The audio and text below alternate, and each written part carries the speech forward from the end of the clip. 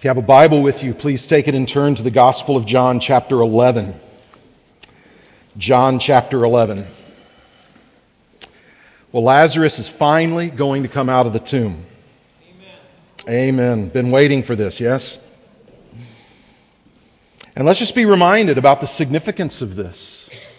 Folks, the resurrection is our hope. This is where our hope is grounded. No less than the Apostle Paul said that if Christ is not risen, then neither will we be risen. And if Christ is not risen, and if we will not be risen, if we will not be raised, then we are to be pitied above all people. Paul's prescription was this: if there is no resurrection, then let's drown our sorrows and our hopelessness in intoxicants and in physical pleasures and then die. Don't you love the realism of the Apostle Paul? He was not interested in an esoteric religion of self-help or spiritual techniques that did not have the promise of a crucified and risen Christ, thus guaranteeing the removal of our sin and our future resurrection. Without that, Paul was not interested, and neither should you be. We do not come here to master techniques. We come here to hear once again the gospel of our hope. And to be reminded of what is true, that one day all that is wrong with this world will be made right and death will be destroyed. If that's not true, then sleep in on Sundays. Well, how's that? None of that was in the notes. All right. John chapter 11. I want to read for you this morning verses 38 through 44. Verses 38 through 44. And if you're able, I would ask you to please stand as we read this portion of God's Word, being reminded that it is His inspired and holy, powerful, living, unerring, life-giving Word. And so let's give it our full attention. John 11, beginning in verse 38. Then Jesus, deeply moved again, came to the tomb. It was a cave, and a stone lay against it. Jesus said, "Take away the stone." Martha, the sister of the dead man, said to him, "Lord, by this time there will be an odor, for he has been dead for 4 days." Jesus said to her, "Did I not tell you that if you believe, you will see the glory of God?" So they took away the stone, and Jesus lifted up his eyes and said, "Father, I thank you that you have heard me. I knew that you always hear me, but I said this on account of the people standing around, that they may believe that you sent me." When he said these things, he cried out with a loud voice, "Lazarus, come out." The man who had died came out, his hands and feet bound with linen strips and his face wrapped with a cloth. Jesus said to them, "Unbind him and let him go." This is God's word. Let's pray. Oh, Father, once again we ask that you would remind us of your good truth. Ground us once again in the good news of Jesus Christ, crucified and risen for sinners like us. Grant faith to the unbeliever today, Lord, and hope to all of those who look to you. And we pray this in Jesus' name. Amen. You may have a seat. The raising of Lazarus from the dead is the seventh of Jesus' 7 miraculous signs that John the Apostle highlights here. You'll remember that John specifies 7 of Jesus' miracles. He highlights 7 of Jesus' miracles, and he calls them signs because that is how they function. They point beyond themselves to something even greater, namely Jesus himself. The point is never the sign. The point is never the miracle. The point is always Jesus. And John, in those 7 signs that he shines a spotlight on, is showing us something different, something helpful in our own understanding of the deity of Jesus Christ. And here, of course, his 7th sign, publicly witnessed by who knows how many are gathered there, is his most remarkable sign of all. And all along throughout this entire scene in chapter 11, there's all of this pathos, this deeply felt experience. You have the death of Lazarus, first of all, which has been the occasion of great dismay and deep grief on the part of his sisters, Mary and Martha, on the part of his friends, on the part of Jesus, who was one of his close friends.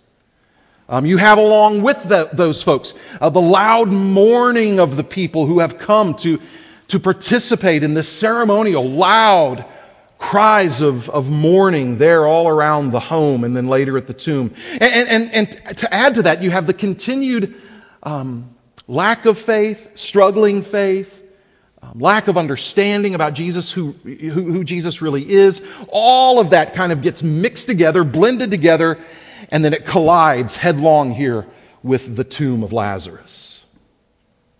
And once again, Jesus proves to be no stoic. He's not an absentee deity when it comes to death and the grave. His anger is kindled against all that has harmed his people, all that has vandalized his human creatures, those who bear his image. And there at the tomb of Lazarus, the resurrection and the life, the judge of all the earth, stands ready to pronounce sentence against death itself.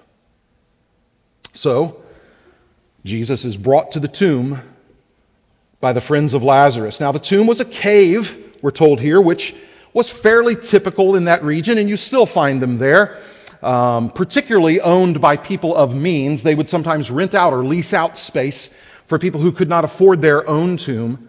And what it was really a cave carved into the side of a rock or a cliff.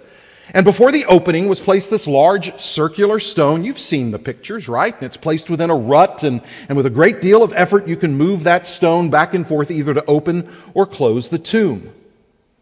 And this is where the body of Lazarus had been laid to rest, in one of those cave tombs. And the procedure for preparing the body of Lazarus was like this. The body would be placed upon a stone slab within the tomb where it would be wrapped with layers of linen and spices. The body would be then placed within a cut-out recess within the wall of the cave.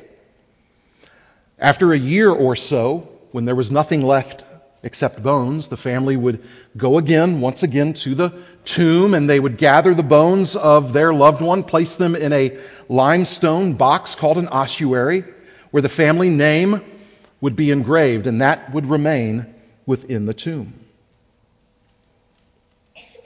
Notice in verse 38 that Jesus is once again referred to as being deeply moved. Now, this is the same word we saw earlier, the word we looked at last week, if you were with us, which is best translated as angry or indifferent, indignant, the opposite of indifference. Angry or indignant. It was a word used often by Greeks to describe someone who was so angry, so indignant, that they would make a physical sound. Kind of this, when there's other people around and they're not quite aware that you're mad and they need to know that you're mad, you let them know audibly, right? And that same word was applied to war horses dressed out for battle who would snort loudly as they were ready for war. That's the word that's used to describe Jesus here. The resurrection and the life, the light of the world, the water of life, the bread of life, stands before the place of death with an unalloyed, unmixed, holy indignation. A wicked vandal has marred his beloved image bearer. Aren't you comforted by the fact that Jesus is angered over what harms you? They say that the opposite of love is not hate, it's indifference, right? Jesus is anything but indifferent when it comes to what's good for you. And he hates. He is angered over anything that harms you. Now, if you're a parent, you know that feeling. You hate anything. You resist anything. You stand against anything that you possibly can that will harm your beloved child. And if you and I, as sinners, can do that, how much greater is Jesus' holy indignation against what hurts us? That's the mark of divine, pure, holy love. Well, standing before the tomb, Jesus gives a command which would have shocked those who heard it. He says, roll away the stone. Now, they're not there to prepare the body. That work has been done. Why is he rolling away the stone? He got there too late. He can't heal him. What's he doing? Notice the frankness of Martha in verse 39.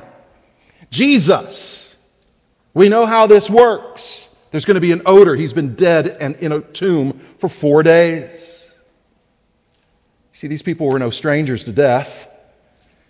In that time, people often died at home in the presence of family members. Their bodies were prepared for burial by family members. This is just the way it was done. They didn't have the luxury to outsource death the way we do. So Martha's statement is a very important detail here. Having been in the tomb for 4 days, the body of Lazarus had already begun to decompose. This is John reminding us that Lazarus is truly dead. And because he's truly dead, his greatest need is not to be refreshed. His greatest need is resurrection. And by the way, this is a picture of humanity in sin. More on that in just a moment.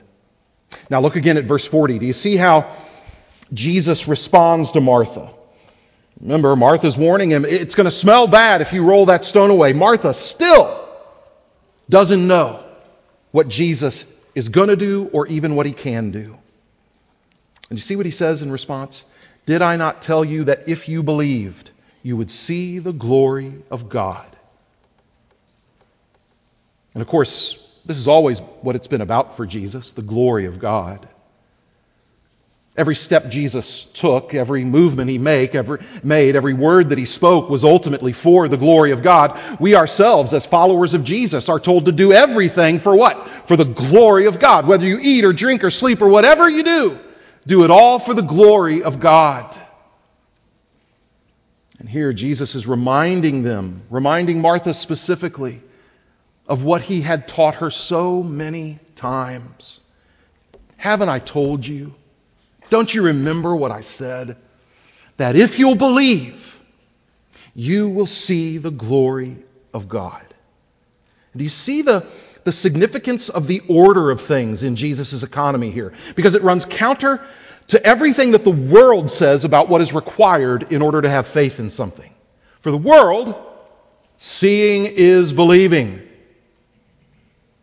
But God consistently upends this tenet of human wisdom, does he not? Certainly there are places for evidence which can be seen and measured. Indeed, the Bible is filled with historical details, names, places, dates, events, buildings, eyewitness testimony, all to bolster its claims. That entire region is filled with archaeologists doing their work, and each day, it seems, they dig up something else that's witnessed to by the Bible. So the Bible is not anti-evidence, the Bible is pro-evidence. But the necessity of faith is never undermined. So what does Jesus say? Martha, believe and then you'll see. Believe and then you'll see. Do you see how revolutionary that is?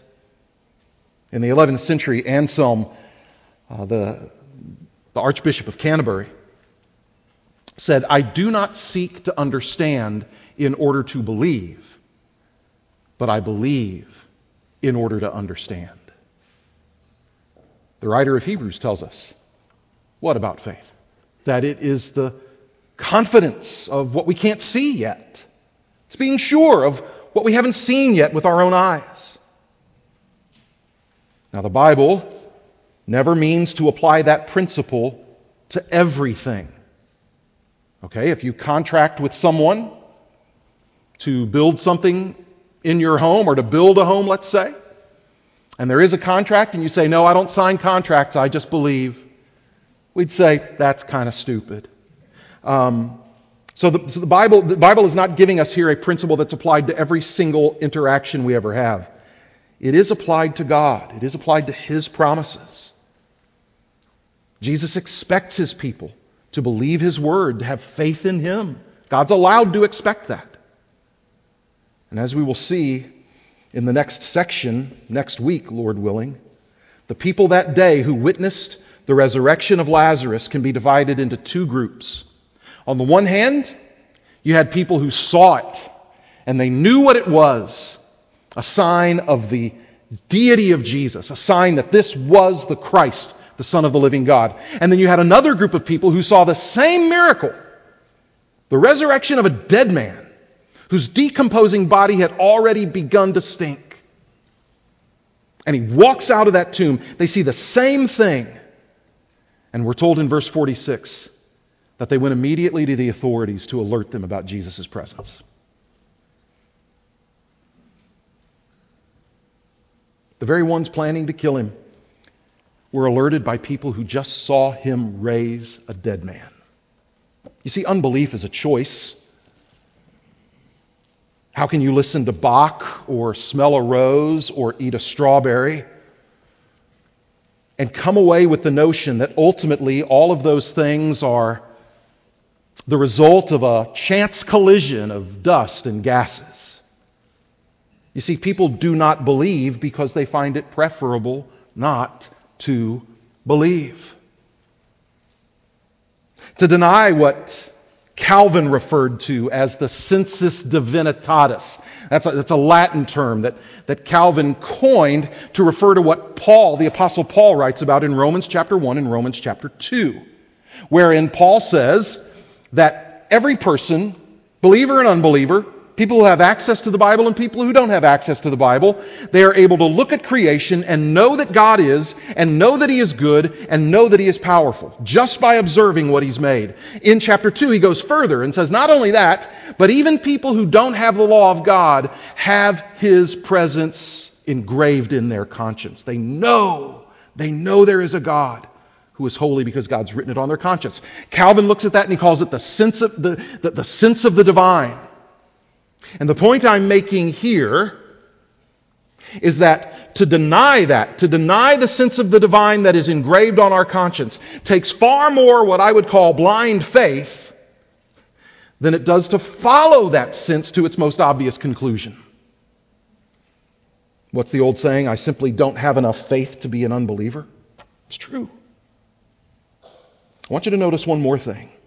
Do you see how the sign of the raising of Lazarus is accompanied by the word, by instruction? Jesus has been instructing this entire time. Even when he prays, right? Prays out loud and he says, God, I'm praying this way so that these people will hear me. By the way, you don't pray that way, okay? I pray out loud, but don't make your prayer a Bible study lesson for the ignorant people around you. I mean, we've been in those kinds of prayers, right? And Lord, I pray for John, who, you know how messed up he is, and I just hope he hears these words, and yada, yada, yada. Listen, Jesus prays out loud because they still need instructing. They're still in their ignorance. They still don't know. They still don't see. They're still not hearing him. So Jesus is giving the word, he's instructing, he's speaking all the way through this.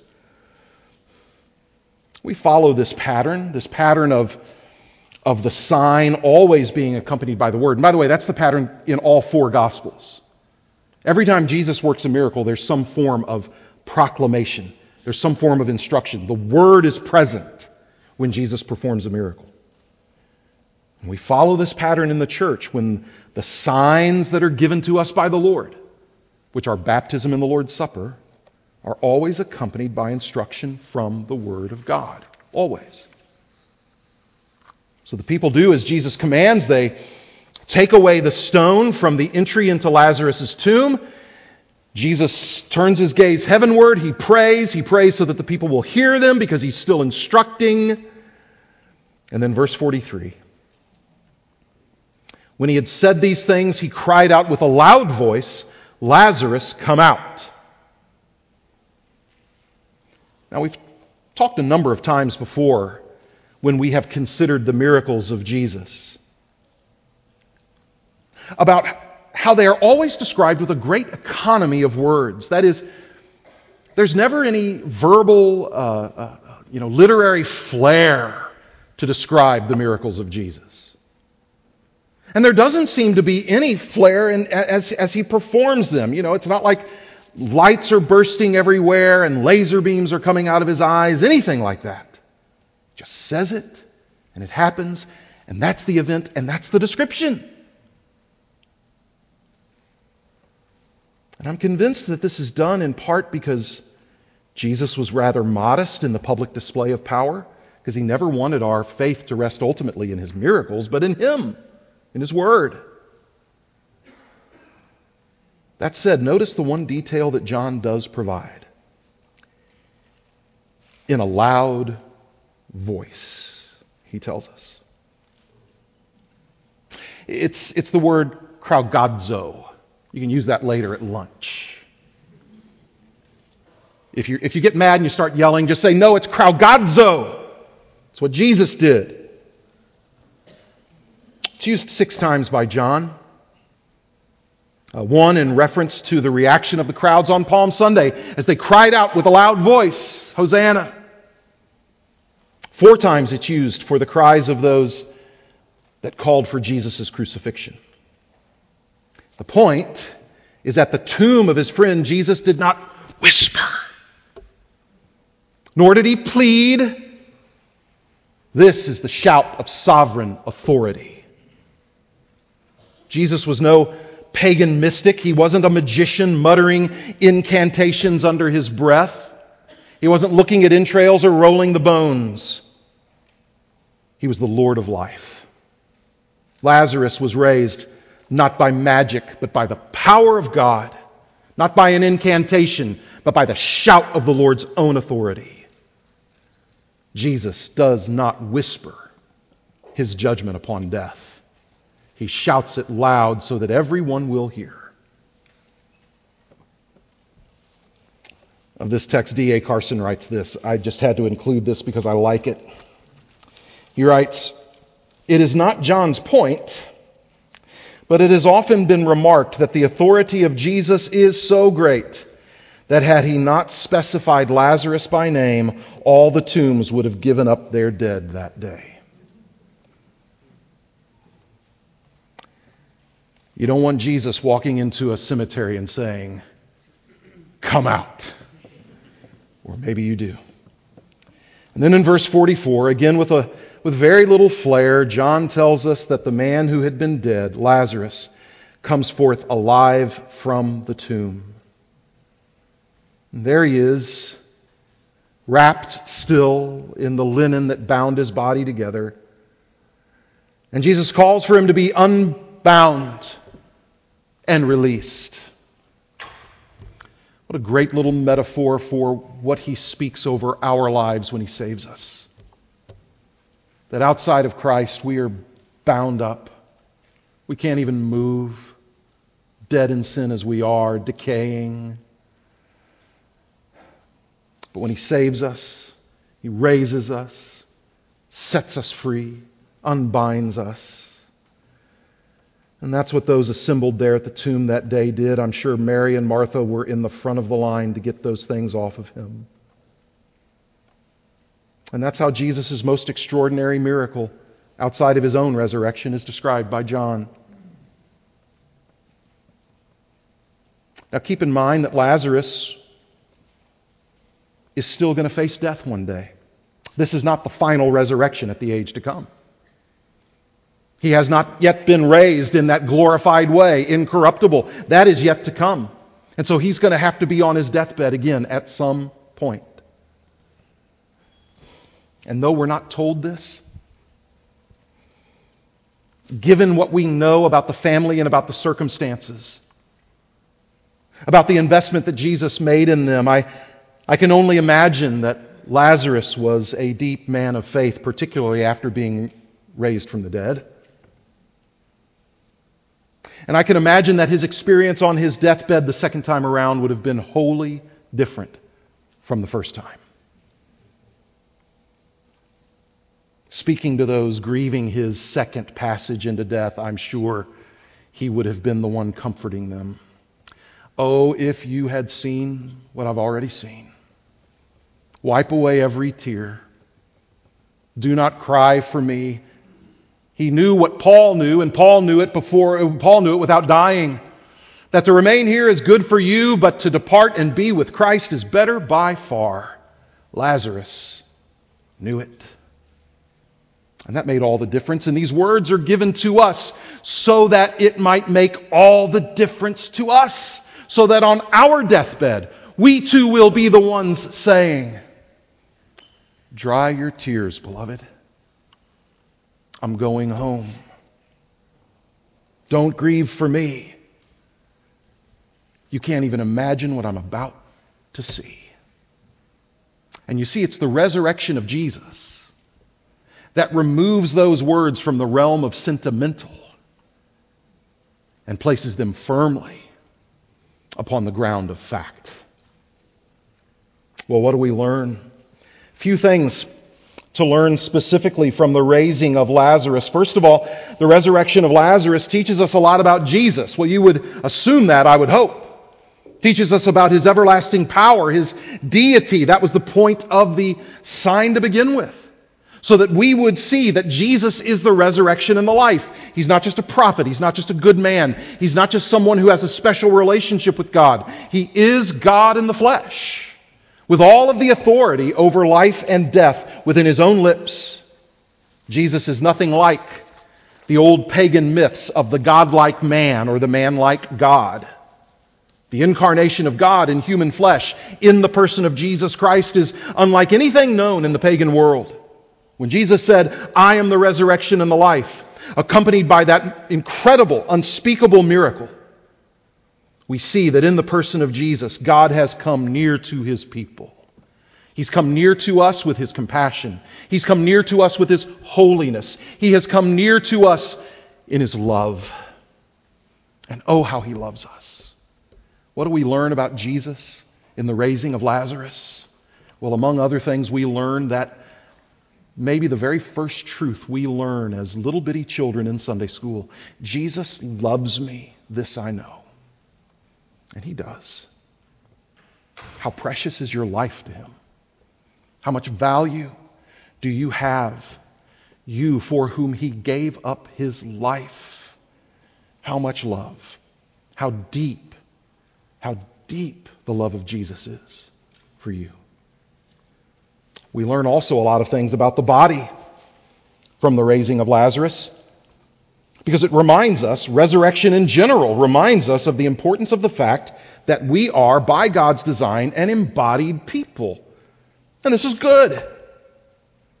Pagan spirituality has historically, almost always, without exception, held that the physical body was either unimportant or an outright impediment to your real self that needed to be cast off as soon as possible or transcended. Our bodies matter so much, though, that they will be raised up in the last day. The Christian doesn't say, "I can't wait to be a ghost or a disembodied spirit." The Christian hope is grounded in the fact that one day these corruptible bodies will be raised up immortal. Donald MacLeod, the great Scottish theologian, wrote this, quote, "Ancient religions and philosophers despised the body, but in Christianity it has always had a very honorable role. It was made, that is, the body was made directly by God himself. He formed it and fashioned it lovingly. It was also taken by the Son of God into his own person in the glory of the incarnation when the Word became flesh. And that act brought deity and materiality into the closest imaginable union. The same emphasis is made by the resurrection. It reminds us once again that the body is of central concern to God's purpose of redemption. God's salvation purpose, his goal in redemption, has always been for us a fully embodied salvation. And these are just some of the reasons why the Bible places such a high value upon the ethics of the human body. There was a day when it was widely recognized by people that our bodies actually teach us a lot about who we are. And they were right. Because our bodies matter. But now we live in an age where people know better, apparently, and have come to believe that our bodies actually don't teach us who we are. We actually stand in judgment over our bodies. And if my body tells me something I don't like, then I can alter it or change it or do away with it. This is not right, though. Our bodies matter. Our bodies tell us, for instance, whether we are male or female, which then tells us so much about how we are to live our lives, our earthly purpose, the various ways in which we are to flourish in this fallen world, the various ways in which we can bless one another. Our bodies speak to us about this, so that when we say that our gender is merely a social construct that can be changed depending on how we feel about ourselves, what we do in that moment is that we denigrate, we insult our bodies as nothing more than something either to be ignored or even worse, to be surgically changed to suit a misguided desire. The importance of the body is why we insist that the lives of our neighbors should be treated with dignity from the moment they're conceived in the womb until the day that they die. And think about the specific boundaries that God has placed around sexual intimacy. Physical intimacy, sexual intimacy, is a gift that God has given to husband and wife within the covenant bonds of marriage, with an eye towards making other little humans. Take sexual intimacy out of that purpose, out of that context, and it becomes something that damages us. Those God-given boundaries are given that we might honor God with our bodies, that we might bless rather than harm others, that we might be healthy and flourish. Our bodies are to be treated in a holy manner. What does Paul write in Romans chapter 12, verse 1? Present your bodies as living sacrifices, holy and acceptable to God. It's why the Bible tells us to flee from sins that are against the body. It's why the Bible especially condemns sins which are against the body. Listen to what Paul writes in 1 Corinthians 6. Flee from sexual immorality. And just pause there for a second, because in case anybody is confused, sexual immorality is any expression of sexual intimacy, any use of sexual intimacy that is outside the bonds of marriage between a husband and a wife. It's not okay, if you're pretty sure you're going to get married, to go ahead and indulge in this before marriage. It's not okay. Paul goes on, he says, every other sin a person commits is outside the body, but the sexually immoral person sins against his own body. Now, the ancient pagan did not have a category for this, of sinning against the body. How can you sin against the body when the body is something we're supposed to overcome, transcend, get beyond? One of the ways that the Corinthian church was so confused is that they had taken up some of these Gnostic ideas about the lack of importance of the body. And they had this saying that they traded around in the church in order to excuse their sexual sin. They would say, well, the stomach's made for food, ... Meaning, these other parts of the body are made for that, so just do it. Just do it. It's just a bodily function. And because it's just a bodily function, it's really not that important, because it's just the body. The biblical worldview, Christianity, flips that script and says, no, that makes it especially problematic that it's against the body. It makes it especially grievous because it's against the body. Why? Well, Paul goes on. He says, or do you not know that your body is a temple of the Holy Spirit, whom you have from God? You are not your own, for you were bought with a price. So glorify God in your body. That Jesus is returning in part to raise us up to eternal life, an embodied life in a new creation, that is massively significant about the importance and the value of your body. Well, what do we learn also about sin and salvation? I would say that the raising of Lazarus has a great deal to do with sin and salvation, because in the raising of Lazarus, we are invited to ponder the power of the gospel and the miracle of God's saving work. The body of Lazarus was decaying already in a tomb, and that is a worthy picture of our spiritual condition outside of Christ. Our sin does not merely hamper us. Our sin does not merely interfere with us.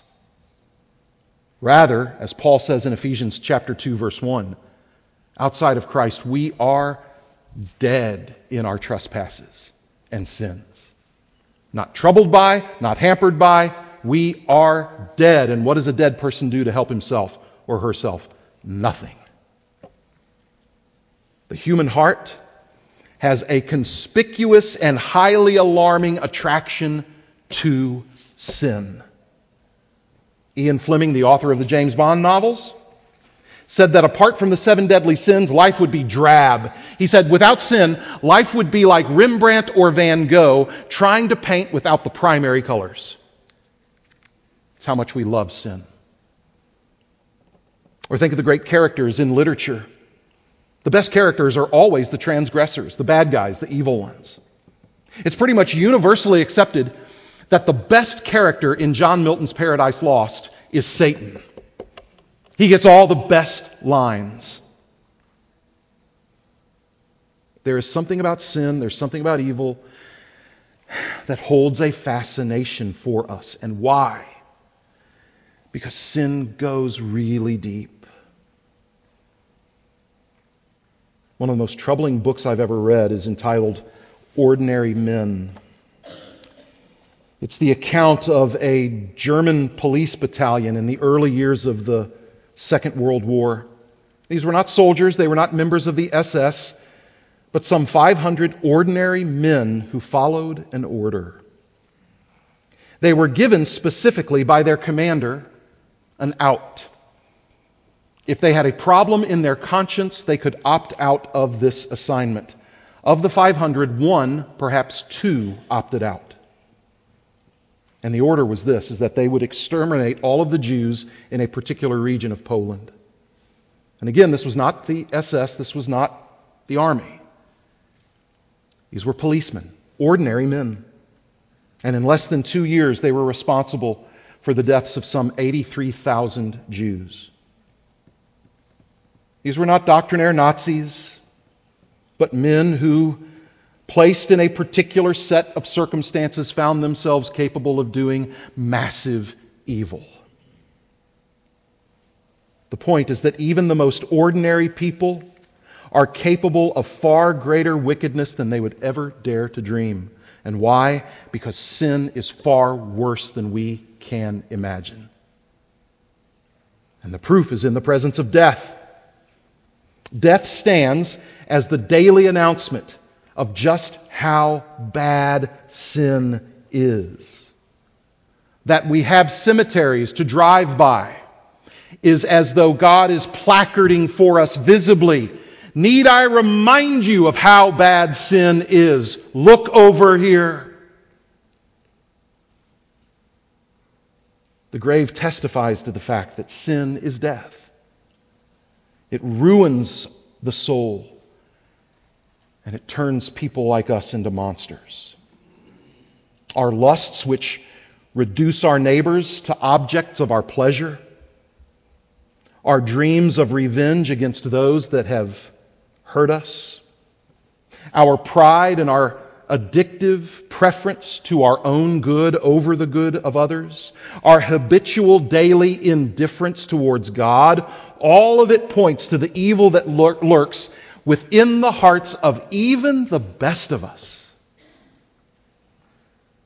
One of the reasons we pray a prayer of corporate confession of sin every Lord's Day is because we are so deliberately, selectively forgetful. We are selective in our memory to the extent that we tend to deliberately select out of our memory the sins that we're guilty of, while meticulously remembering the sins that everybody else is guilty of. The other reason we confess our sins together each Lord's Day is because without it, we'll start to forget how good the gospel is. Because when we forget how bad sin is, we will inevitably forget how good the gospel is. If sin is just something that hampers me, if sin is just not me living out my highest ideals, then what is the gospel? At best, it's a self-help program. But when I know I'm dead in my sins and trespasses, when I know that the potential for wickedness is great within me, then the gospel becomes this big, mighty, bright light of life-giving salvation from the crucified and risen Christ. Years ago, I read an article by a theologian in which he writes rather tongue-in-cheek about our efforts to minimize and diminish the importance of sin. And the title of the article was, "God, Have Mercy on Me, a Miscalculator." Such a view of sin will inevitably reduce the gospel in our minds. But the gospel is not a hand up. The gospel is not a divine assist. The gospel is the announcement that in the dying and rising of Jesus, He has brought us from death to life. Ephesians chapter 2, "But God, being rich in mercy, because of the great love with which He loved us, even when we were dead in our trespasses, made us alive together with Christ. By grace you have been saved, and raised us up with Him, and seated us with Him in the heavenly places in Christ Jesus, so that in the coming ages He might show forth the immeasurable riches of His grace in kindness towards us in Christ Jesus." Paul is saying there that by saving us, Christ has brought us from death to life. And not just that, but He has already now seated us with Christ. What does he mean by that? Because we're still here, after all. He means to tell us some of the very things that Jesus taught us. When Jesus said things like this, "Whosoever believes in me will have everlasting life. He who believes in me, though he die, yet shall he live." And we who are here still in this fallen world, the promises of God are so sure and His salvation is so great, then Paul can write of the resurrection, and he can write of our being seated with Christ as present realities. So sure are they to come to pass. Well, finally, we learn about death, life, and hope. This side of heaven, we live in the tension between death and life.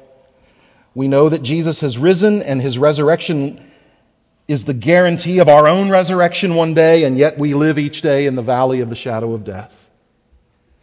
And while we must not live in fear of death, neither are we to be glib in the face of such an awful, terrible, evil enemy.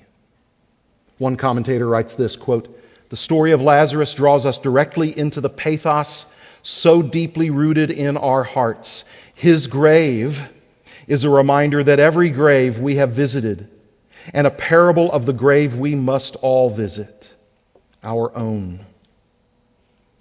So when we think about death, when we witness the suffering of those with terminal illness, when we attend a funeral, we must be strengthened by the difference that Jesus has made. Death, for all of its ugliness and malice, cannot overcome the one who is the resurrection and the life. And it comes down to this, Christian. Do you believe that? Do you believe that in Christ, the life of the believer is no longer terminated by death? That death, the unwelcome intruder, has itself been sentenced to death by the life-giving Christ. And what difference will believing that make when calamity comes to your doorstep? Lord willing, if I'm able to finish preaching through John, we're going to notice something really special about his account of the resurrection of Jesus in the days afterwards. This gospel, the Gospel of John, which includes these words in the prologue, "And the Word became flesh and dwelt among us," this same gospel account ends with what I would call the most physical of the resurrection accounts.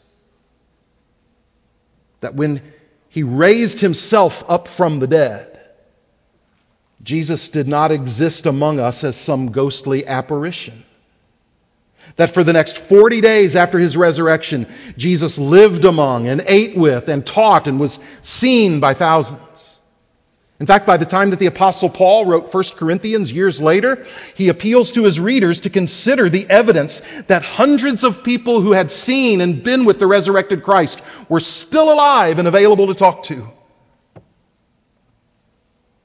And it is in Jesus' rising, a resurrection prefigured in the resurrection of Lazarus, that holds our hope. We do not fear, Christian, because whatever else happens today, you'll either be here or you'll be home. And the same is true for tomorrow. You don't know what's going to happen tomorrow. You don't know what's going to happen in the next 10 minutes. But here's the good news. You'll either be here or you'll be home. In Christ, those are your two options. There's not a third one. That's really good news. What can the world do to people whose outlook on life is so victorious, so profoundly hopeful, that our attitude towards life is, well, whatever happens, the bottom line is I'm either going to be here, which hopefully is going to be good for you, or I'm going to be home. So whatever the world can do its best. Calamity can come. I can be confused and dismayed by whatever else happens. What I do know is that bottom line is I'm either going to be here or I'm going to be home. Let's remember the words of the Apostle Paul. Behold, I tell you a mystery. We shall not all sleep, meaning we shall not all die, but we shall all be changed in a moment, in the twinkling of an eye, at the last trumpet. For the trumpet will sound, and the dead will be raised, imperishable, and we shall be changed. For this perishable body must put on the imperishable, and this mortal body must put on immortality. And then will come the saying, death is swallowed up in victory. O death, where is your victory? O death, where is your sting?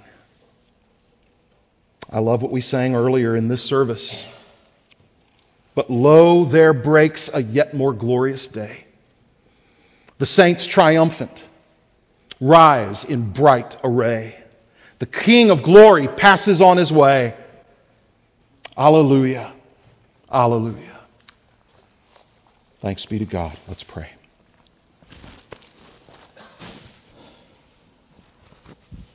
Now, Lord, cause your word to not depart from us. Lord, cause hope to rise up within our hearts. Let not the best of all good news leave us unchanged. Grant faith to the unbeliever today, Lord. Give them the grace to look to you, to look to Jesus, and believe. And Father, for all of us, do not let us leave this place without the life of hope coursing through our veins, we pray. In Jesus' name, amen.